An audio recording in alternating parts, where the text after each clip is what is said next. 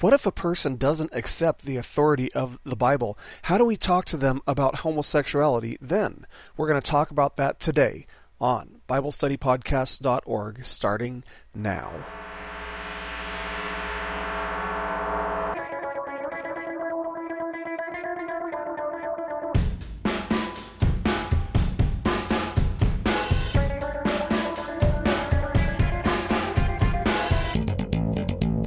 Hello, everybody, and welcome once again to BibleStudyPodcast.org. Today is Wednesday, April the 16th, 2008, and I'm your host, Toby Logsdon. Of course, on Wednesdays, we do cultural issues and apologetics, and for the last few weeks, what we've been doing is a study on homosexuality, which is going to be probably a 4-part series, maybe even a 5th lesson. I don't know for sure, but we are for sure going to have at least 4 lessons, including this one today. So I hope you guys are having a great week. I got a great email yesterday, and I guess it just kind of took me by surprise, but I got an email from a man in China, and of course, I've been talking a little bit about China in our Romans studies the past couple of weeks, but anyway, I got this email from a guy in China who heard one of our Romans lessons and accepted Jesus as his Lord and Savior. So praise the Lord for that. Man, it's amazing to know that the Lord is using this ministry to reach people around the world the way that he is, because honestly, I never saw it coming. I just never saw it coming. This was just going to be something that I just do out of my house and just kind of for fun. So praise the Lord for that. I am also excited because next week we are looking at putting our house on the market. Of course, we're going to be moving to either Arkansas or Missouri, most likely Arkansas, Northwest Arkansas, to plant a church with my friend Brian and his family. And of course, they sold their house after just 3 days on the market. Praise the Lord for that. And I'm just hoping that the Lord does the same thing with our house. That would definitely be a blessing, but it's in his hands, and so I'm trusting in him to do with it what he will. So anyway, if you guys could be in prayer for me about that, we're looking at listing our house next week, and we definitely need prayers. And like I said on Monday, we also need prayers about finding people to join us in Arkansas. We need a core group to start this church with us. We need somebody to be in charge of music. We need some people to be involved with music. We need youth leaders. We need all kinds of stuff. But, again, we're putting this in the Lord's hands and trusting that he will do with it what he will. It's his project, so we're really putting it in his hands. But if you guys could pray for us for that, I would definitely appreciate it. But let's go ahead and get started with our lesson today. Now, today's lesson is called Responding Logically to Pro-Homosexual Arguments. And there are actually, several arguments that we've all heard over and over again in favor of homosexuality. And if you're not familiar with them, have a listen to what I have to say today, and then maybe ask somebody in middle school or high school if they've ever heard any of these arguments. Because the fact is, there is an indoctrination going on in our country, and it is rampant in our public schools.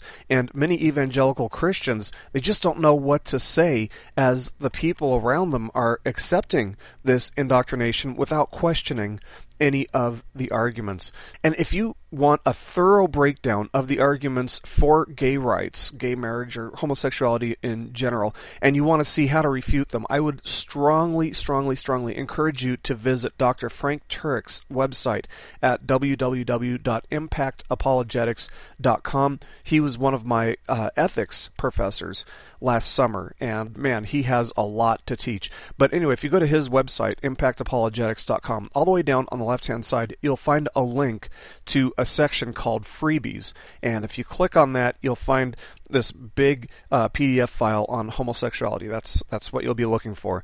And it is a thorough rebuttal to every single pro-homosexuality argument that you will find out there.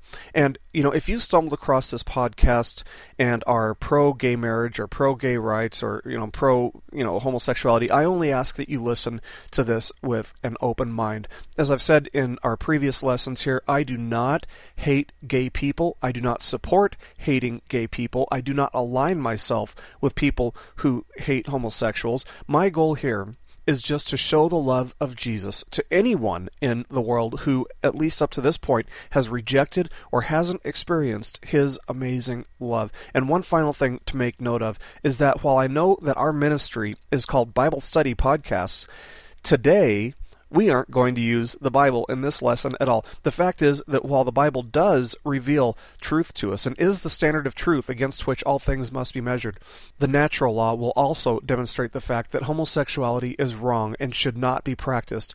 And as the source of inspiration of Scripture, which is special revelation, the Holy Spirit is also the inspiration of the natural law, which is general revelation. So while our goal is to get people to accept the Bible as God's infallible word, the reality is that if somebody, rejects the authority of Scripture, then quoting the Bible isn't going to demonstrate for someone that homosexuality is wrong or immoral. But God is the author of reason and logic, so we can use those means to demonstrate the fact that there are no valid arguments for homosexuality. So let's go ahead and get started with that. The first argument that I want to tackle is that homosexuals deserve equal rights. We've probably all heard that.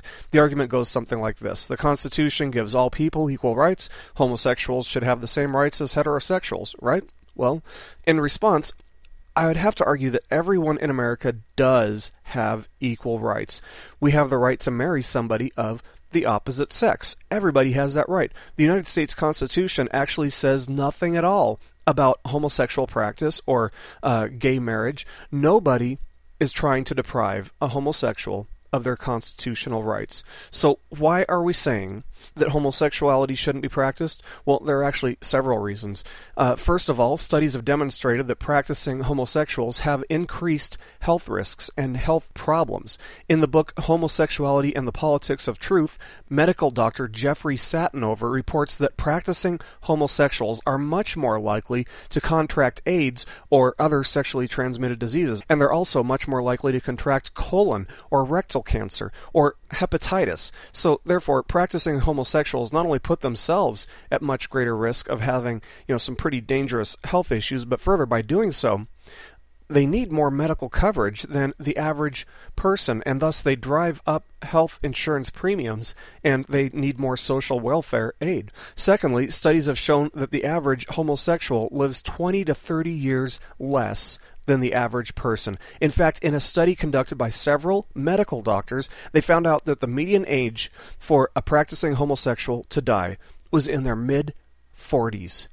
Their mid-40s. Friends, this is not a figment of my imagination. I am not making this up. You can read this study for yourself. It's called The Longevity of Homosexuals Before and After the AIDS Epidemic, and it was published in the Omega Journal of Death and Dying, Volume 29, Number 3, pages 249 to 272. That's all the information you need to look it up yourself. This is not a figment of my imagination. The median homosexual age of death is in the mid-40s. If it's immoral to encourage people not to practice homosexuality, then it's also immoral to encourage people not to commit suicide. So if you think it's immoral to encourage people not to commit suicide, then we're not on the same page at all. And let's go out and have some pizza and talk about football or something.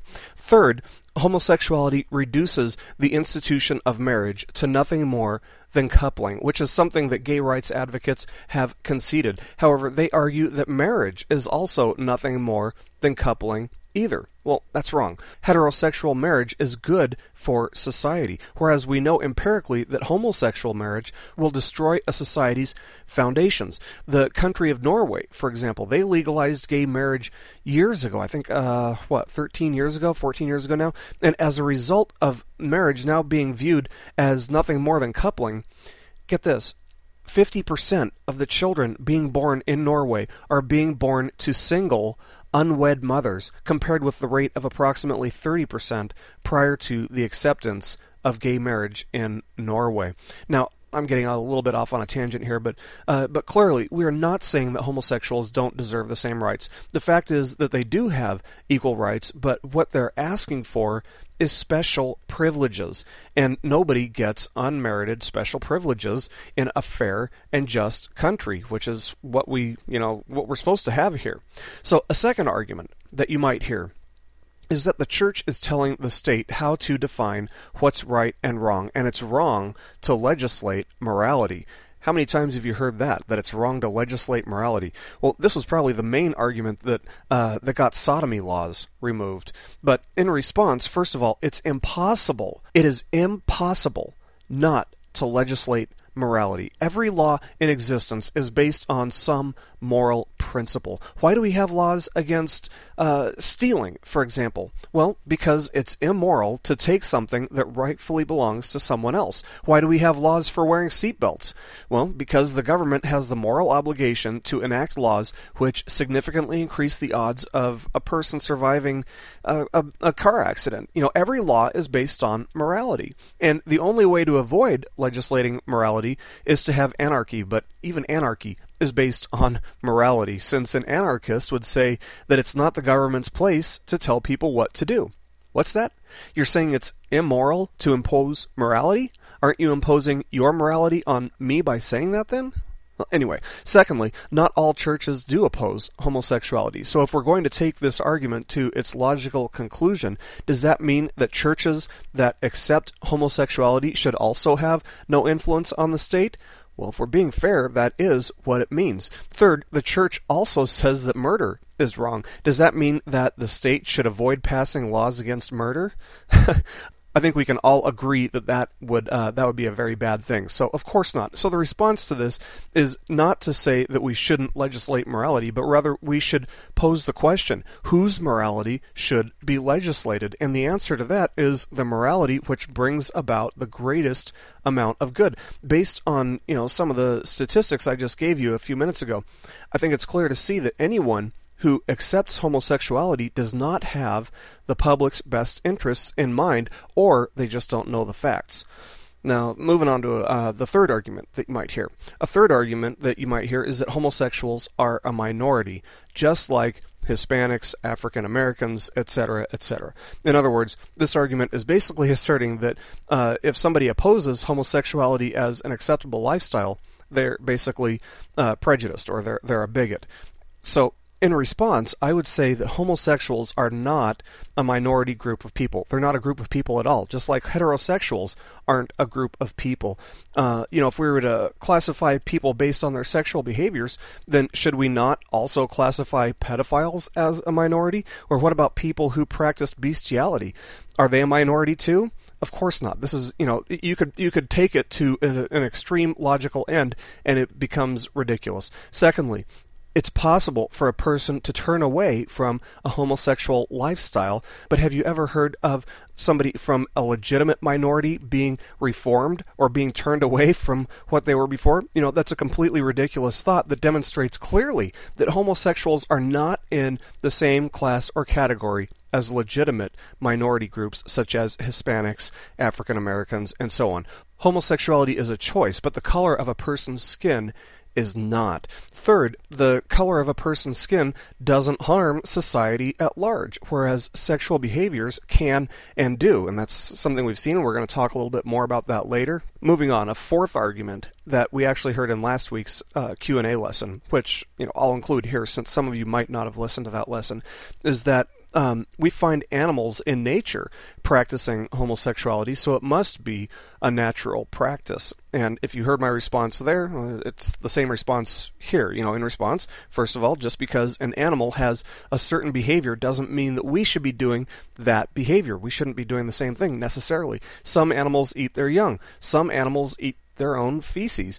You can take it to its logical end and demonstrate that just because an animal does something doesn't mean that we have to do it. If we can justify our behavior by saying that animals do it too, then we can justify any behavior we wish. Further, if all of a certain species of animal were homosexual, well, they wouldn't have a generation to follow. So if there was a genetic pattern, just hypothetically, if there was a genetic pattern in an animal's DNA which inclined them to be homosexual or to engage in homosexual practice, then it would have micro-evolved out of the species, just like if, there was a breed of animal that didn't have reproductive organs. That also would have micro-evolved out of the species.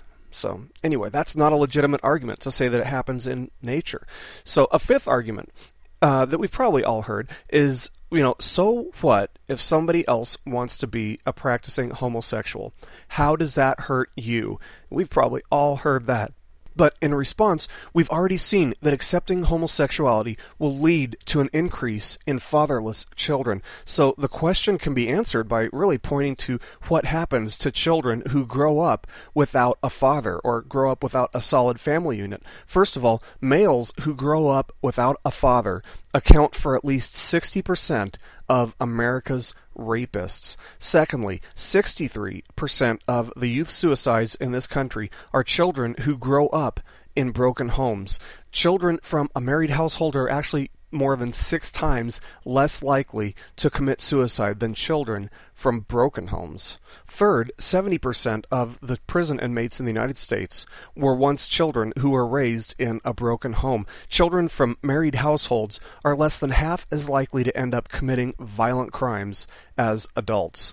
Fourth, 71% of teenage pregnancies are from girls who come from a broken home. It's necessary for a young girl's emotional well-being to have both a father and a mother raise them. The father and mother play crucial roles in the lives of both boys and girls. They both need them. They both need the different characteristics that a mother and father bring to the picture. Fifth, 72% of the adolescent murders in the United States are accounted for by children who come from broken homes. Sixth, children from broken homes account for 85% of children with behavioral disorders and 85% of children in youth prisons. 85%! That's huge. And finally, our last statistic here is that 90% of the children who run away are brought up in a broken home. They're running away from a broken home. And one other thing we might add is that children from never married homes will, on average, spend 51% of their childhood in poverty, compared with 7% of children from married households. That's a huge difference. And therefore, never married homes require more social welfare than married households. So how does someone being a homosexual hurt me? What harm does it do to me? Well, if nothing else, it costs me tax dollars because it directly causes crime rates to increase, as we've seen. It causes health insurance premiums to go up. So really, it hurts not just me, but it hurts everybody. It hurts society at large as well. And one final fact that I want to throw out there before we bring this to a close is that in the Netherlands, where homosexuality is rampant, the average homosexual who claims to be in a, quote, loving, committed relationship, unquote, has over 7 separate sex partners per year. 7 separate sex partners yearly. And as a result, even though, in the Netherlands they do have these intense HIV awareness campaigns, 86% of new HIV cases in the Netherlands are homosexuals who are in these so-called loving, committed relationships. The natural law demonstrates that homosexuality is not a morally acceptable lifestyle, and when a society accepts homosexuality, when they just turn their head the other way and accept it, history teaches us that the whole society will pay for it. So if a person wants to argue with you about gay rights or about, homosexuality in general, and they reject the authority of the Bible, you do still have a leg to stand on, because the natural law is just as effective in showing that homosexuality should not be accepted, it should not be condoned. But anyway, that's our lesson for today. And again, if you want more information on this, I would greatly encourage you to go to impactapologetics.com and click on freebies on the bottom left-hand side, and you'll find a huge PDF file with all kinds of information on this stuff. And like I said, the Day of Silence is coming up in our public schools. Let's have a response to it. Let's have some facts. Let's have a way to say, hey, we don't accept this. We love you guys, but we don't accept what you do. So that's just my opinion. God bless you guys. Thank you so much for listening today. I hope this has been a blessing to you. I will see you guys next week on BibleStudyPodcasts.org. Keep growing closer to Jesus. Who could hold the measure to you?